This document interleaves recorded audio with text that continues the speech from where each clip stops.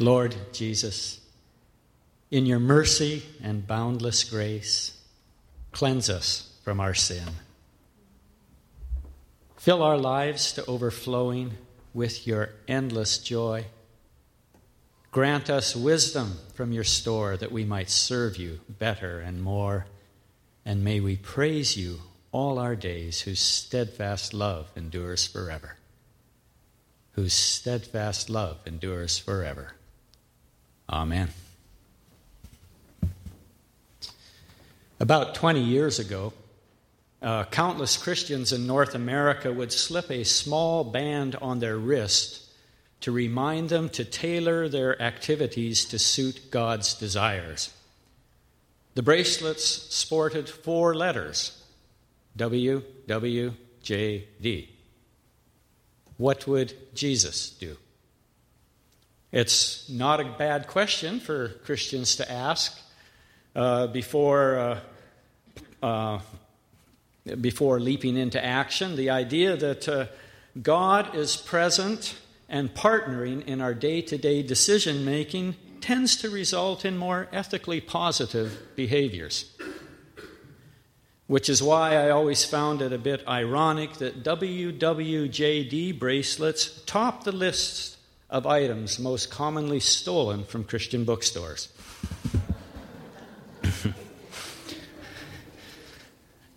Be that as it may, the question for us today is not so much what Jesus would do in our lives, but what would Jesus undo? What habits or accommodations have we incorporated into our lives that inhibit a fuller experience of God's grace in the world? While no one I've met is properly attentive to God in full measure at all times, the things that prevent us from deeper communion have some common features. And today, we're going to notice the human pattern of indifference, our ability to be blasé about things that truly matter. In particular, we're going to highlight our tendency towards self-sufficiency and the endless allure of distractions that keep us preoccupied with things of lesser importance. The text was just read for us from the book of Revelation, the last book in the Bible, a book that many Christians largely ignore while others seem fairly obsessed with. It's hard to be neutral about a book that is rife with vivid imagery and drama depicting the end of the world as we know it. But today, we're interested in theological insight, not historical foresight. And it's helpful to know that this book was written with an immediate, practical purpose, written for particular Christian communities in very troubled times. And the opening verses state that Revelation was written to show believers what must soon take place. To reveal, to be a revelation of the divinity, the testimony, and ultimate triumph of Jesus Christ. Revelation is about the presence of Jesus with believers in difficult circumstances, and it is intended to comfort and guide. Marva Dawn sums it up this way: God's message to us in the book of Revelation is that in the present, we're not always going to win. Our lives will not always be characterized by triumph. It is balanced on the other side, on the opposite side, by this hope. Eventually, we will win because Christ reigns. In the meantime, however, we live in a deeply compromised world, and as often as not, we are part of the movement that distances the world God entrusted to us from the worldliness that we so readily gravitate towards. The early chapters of John's revelation of Jesus include letters to 7 churches in Western Asia Minor. These were not the only churches in the area, but each was a city that served as something of a regional hub, and together they formed a rough circle in the order in which they are listed in the Bible. And it's the route that the postal system of the day would have followed. And so these letters would have been distributed and spread quite rapidly throughout the Christian communities. We don't have time today to describe the different characteristics of each of the cities and the churches within them. It is a fascinating study. It is helpful to note that all of the letters in Revelation 2 and 3 follow a similar pattern. Each begins with a salutation, a unique description of Christ. The pattern then is for the letter to commend the church for something that it's doing well.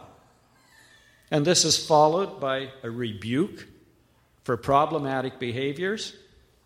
Then there is a challenge to each particular church. And each letter concludes with a promise that God would love to fulfill for them. 2 of the churches received no rebuke. They've held up well and done well under very difficult and trying circumstances. And 2 of the 7 churches received no commendation, no praise. And Laodicea, which is the 7th church, the final one to receive its letter, gets quite a rebuke, as you just heard, and no praise given at all. And that's where we're going to be focusing our thoughts today. What would Jesus undo? Apparently, Jesus dislikes spiritual indifference.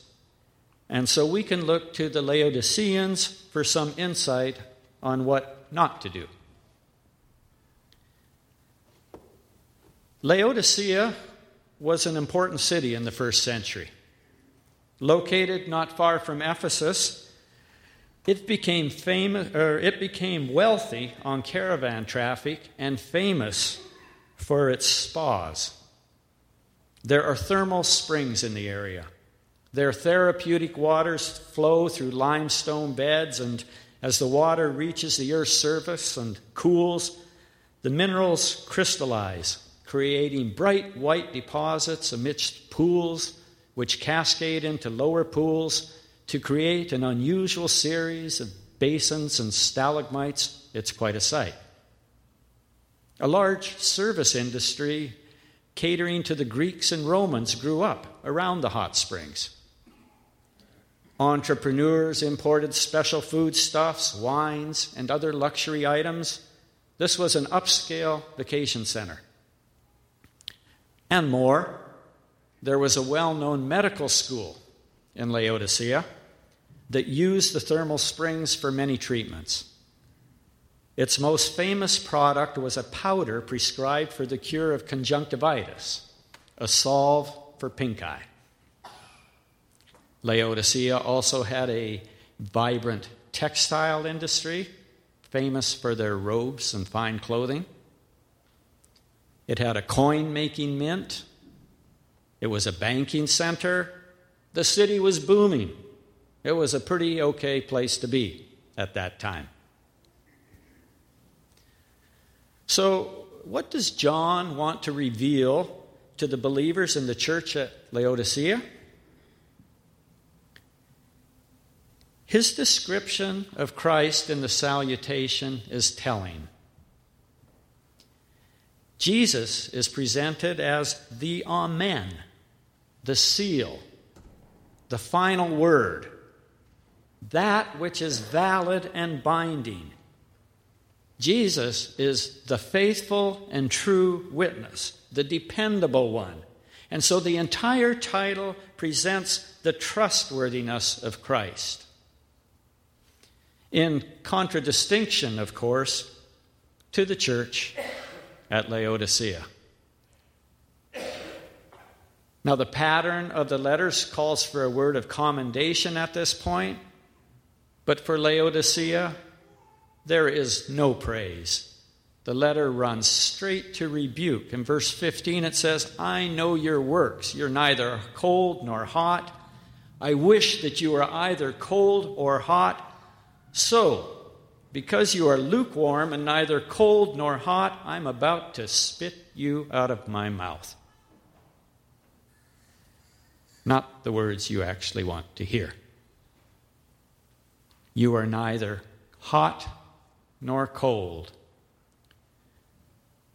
The city of Laodicea's major weakness was the lack of a decent water supply. While the water from the spas ran over a spectacular waterfall and was lovely to look at, it was full of minerals, no good for drinking. The water that they used for daily living came through pipes from a source about 6 miles away. And by the time it arrived in the city, it was not refreshing, but tepid. Not at all what a thirsty soul craves. It did not satisfy. It was tempting to simply spit it out. You are neither hot nor cold. The apparent indifference of believers in Laodicea is a key reason why they get rebuked so severely. They are lukewarm.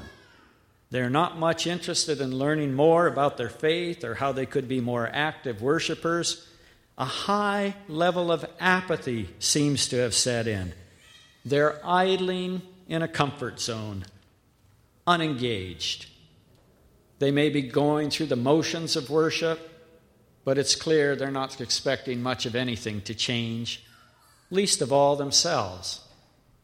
The believers are living without passion, drifting through life without a compelling sense of purpose or deep belief, unattuned to what the Spirit is saying to their congregation. They waffle along for the company and security that a church might provide without truly tapping into the vitality at its core or cottoning on to its demands. Spiritual indifference is a manifestation of the sin of sloth, one of the 7 deadly sins in later church teaching. And sloth is not just about being idle or lazy. Sometimes it shows up in feverish activity, a distracting busyness that attempts to disguise a sluggishness of the soul.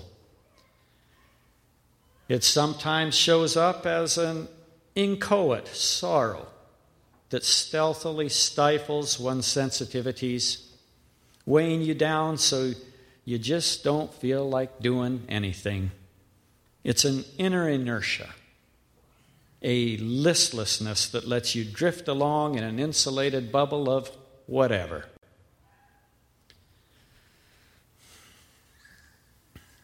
All these are manifestations of what the early church fathers called acedia, or the noonday demon. In essence, it is a spiritual condition that's been well described as an emptiness that encourages flight from spiritual discipline or purposeful life-giving activity through indifference or distractions. Indifference or distractions. The Laodiceans had plenty to distract them from the demanding work of keeping one's soul attentive to God. Remember, they were for the most part wealthy. They prided themselves on their fine linens and nice clothes. They worked to grow their bank accounts and to develop the industries that kept them all comfortable.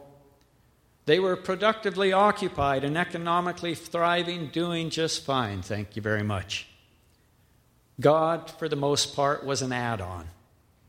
Someone to attend to now and again for the sake of appearances or whatever, but self-sufficiency was the ethos of the place.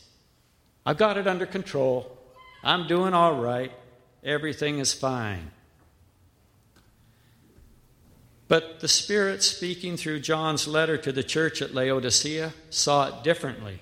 Verse 17, "For you say, I am rich, I have prospered, and I need nothing. You do not realize that you are wretched, pitiable, poor, blind, naked." Naked and poor, wretched, blind, pitiable. I don't think these words appeared on the job resumes these people would write for themselves.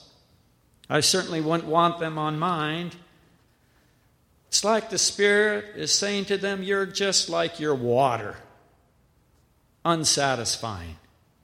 You're fixated on the things of this world to the detriment of your own spiritual well-being. You're starving your soul to feed your ego. I remember a cartoon that years ago struck me forcefully. It was a caricature of a wealthy banker looking into a full-length mirror and seeing in the mirror his reflection as a naked, skeletal, starving man. Materially rich, yet spiritually impoverished. Or a magnificent old log I once saw lying on the forest floor, that when I went to sit on it, it collapsed.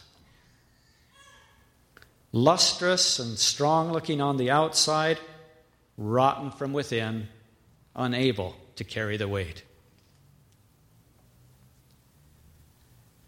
I can't imagine it was much fun for the Laodicean believers to hear or heed this letter, because the Spirit next unleashes something of a rant on these lukewarm Christians, a collage of criticisms that are painfully pertinent to countless other congregations as well.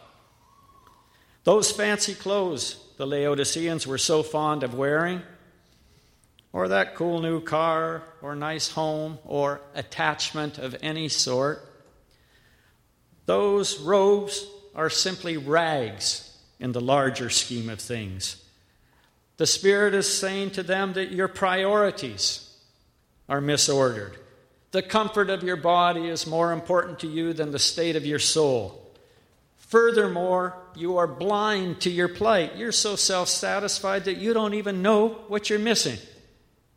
Your passions are misguided. You're asleep in your spirit, wretched. And you don't even realize it. And after the scolding comes a challenge. Therefore, I counsel you to buy from me gold refined by fire, so that you may be rich, and white robes to clothe you and to keep the shame of your nakedness from being seen, and salve to anoint your eyes, so that you may see. This challenge, the ball is in your court. Pay some attention to the state of your soul. Set your material pursuits aside and focus on matters of internal integrity and eternal value. Remember that your fellow believers in neighboring cities are suffering. And what have you done to help them? You're too focused on your own little world. Wake up, look around, recognize your nakedness and cover it with robes of righteousness, not high fashion. Let your faith inform your deeds and generate good behavior. Love God. Love your neighbor. Those things matter more than your current prosperity. You need to repent. Turn it around. Get the blinders off your eyes. Rub some of that famous salve into the eye of your soul. What would Jesus undo? Jesus would undo the blindness that prevents us from seeing and acknowledging our dependence on God. We are not self-sufficient. Wealth will neither protect us from every calamity nor still the worries and anxieties that are so much a part of life in this world. We need each other and we need God. We cannot go it alone. The fear of the Lord is the beginning of knowledge.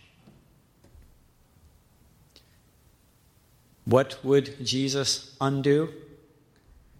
Jesus wants to undo the indifference that besets our souls and inhibits our purest passions.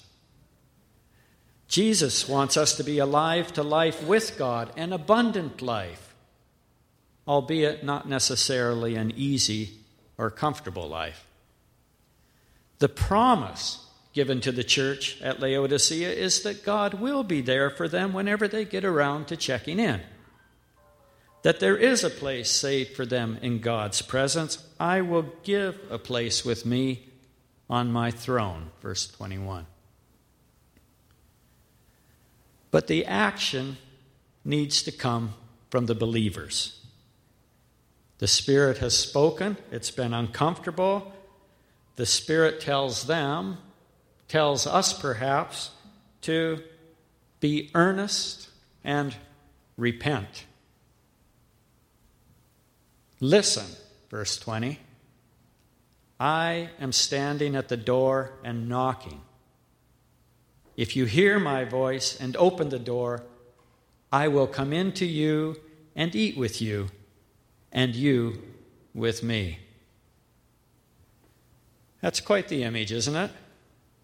Jesus knocking at the door of the human heart and waiting to be granted entrance, to be welcomed within, to commune together, to enjoy our hospitality, to be at home with us.